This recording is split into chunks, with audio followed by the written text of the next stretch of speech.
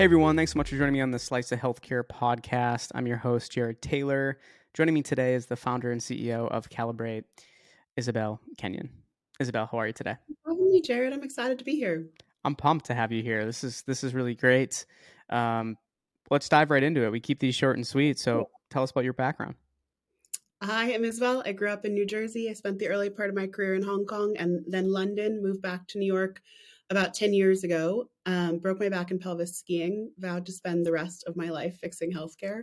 Had a terrible, terrible experience with the healthcare system and couldn't believe the gap between the quality of the care that I received, which is amazing, and the delivery of that care, which was archaic, and vowed to spend the rest of my life fixing it. And so originally joined a pharmacy startup based in New York and then decided to start Calibrate 3 years ago. I always say focus on the why, how, what, but you kind of already gave us part of the why, right? In terms of, your desire to kind of fix healthcare, but could we dig into that a little bit more as well?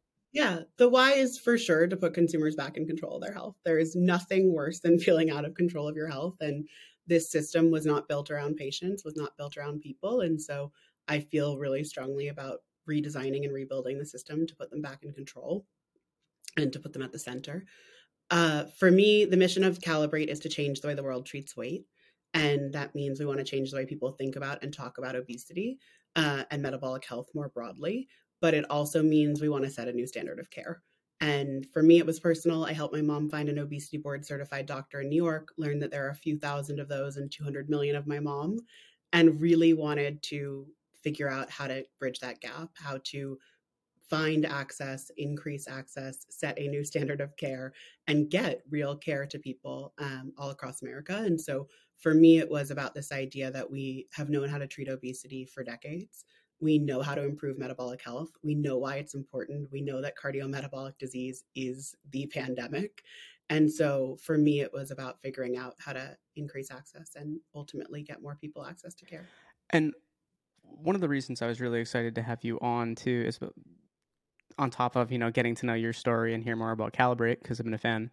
Uh, is I want to talk more about key findings. So this is something I felt we kind of, as an industry, not Calibrate, neglected to talk so much about. It's healthcare, right? And we don't talk about in certain areas of like digital health, right? Key findings, which I go to every conference. The conferences are starting to do a good job at it, but companies themselves are not talking as much about it. Can you tell us about some of the key findings that Calibrate has in regards to weight loss drugs and really what this impact has on the U.S. health system? This to me is the thing I'm most proud of about Calibrate. At Calibrate, our North Star is real results. And we publish our results. We publish results for every single person who joined Calibrate. We show you what happened to them in a consort. So, this to me has been the most important thing. And that's because in this industry, it's super broken, like you said.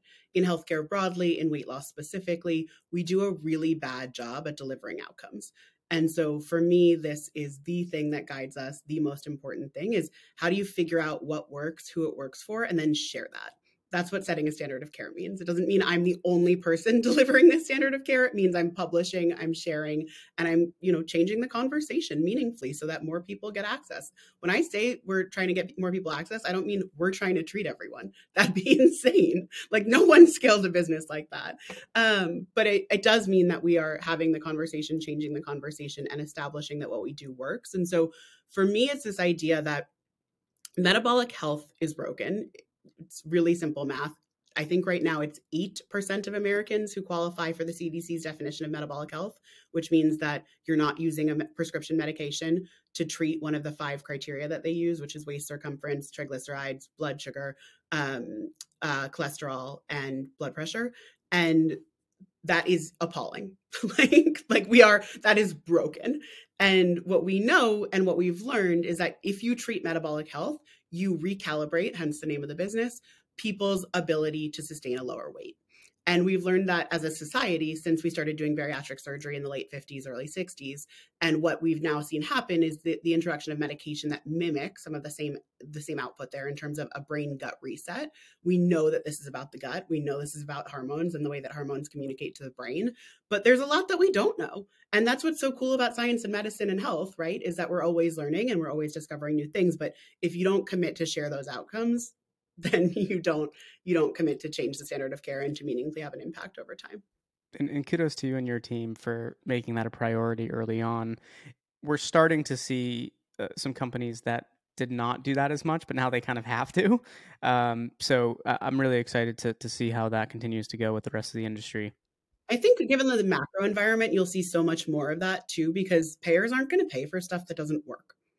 And their only way to find out if stuff works is to publish. The only way to figure out if stuff works is to share what you're doing and share what the outcomes are. From a cost perspective, too, not just from a health outcomes perspective. When we say Calibrate works, I tell the team all the time the business works when the product works. And I define the product works means the total cost of care equation works for payers. So we drive health outcomes that save more money than the cost of delivering Calibrate. And that's important. Now, healthcare is continuously changing, right? What are your thoughts on where healthcare is heading? I just started to hint at it, but I think we were in this market where for a lot of good, innovation was rewarded. Innovation was like just try something new, get people excited about it. Here's money to do that. And now we're in a market that says, hey, you have to be profitable. And what profitability ultimately stems from is a product that works. And the definition of working being the one I just gave you, because that's when people will pay for it. And that means that ultimately, I think you'll see solutions that actually deliver value scale in the next 10 years, which is awesome. I think it's actually a really good place to be in the innovation cycle. Let people have lots of resources to try lots of things. I think one of the coolest things about the innovation cycle is actually how many people left big tech to come work in healthcare in the last 5 years. And I hope that those people stay in healthcare. And I hope that those people keep innovating here, because I think that's part of what we're seeing just in terms of the fundamental change is the ability for real tech thought partners to, tech talent to partner with clinical talent in a way that you didn't have happening 10, 15, 20 years ago. And you already talked a little bit about this earlier on, but what are some of the things that Calibrate's doing to stay ahead of the curve? For me, it starts with people. You just have to have the best people and you have to put them in the right roles.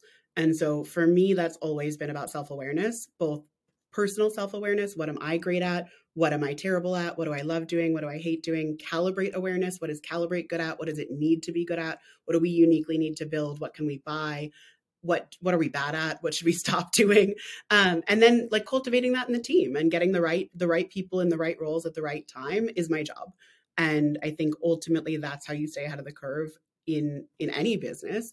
But in healthcare right now, it's so important because if you don't have the right people in the right roles, you're not going to be able to build a business that's truly both, I think, sustainable and agile. Sustainable was our team's through word for 2022, and for 2023, it's agility. And I think those are the really important things right now. And last question for you, Isabelle. What's next for the company that you're really excited about that you can share with us here today?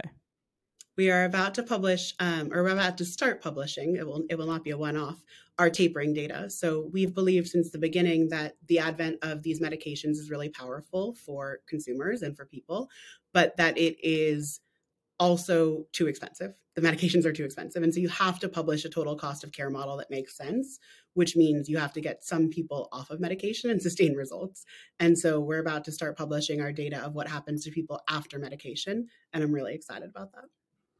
And my last question for you, I know I said that was the last question, and I guess I lied.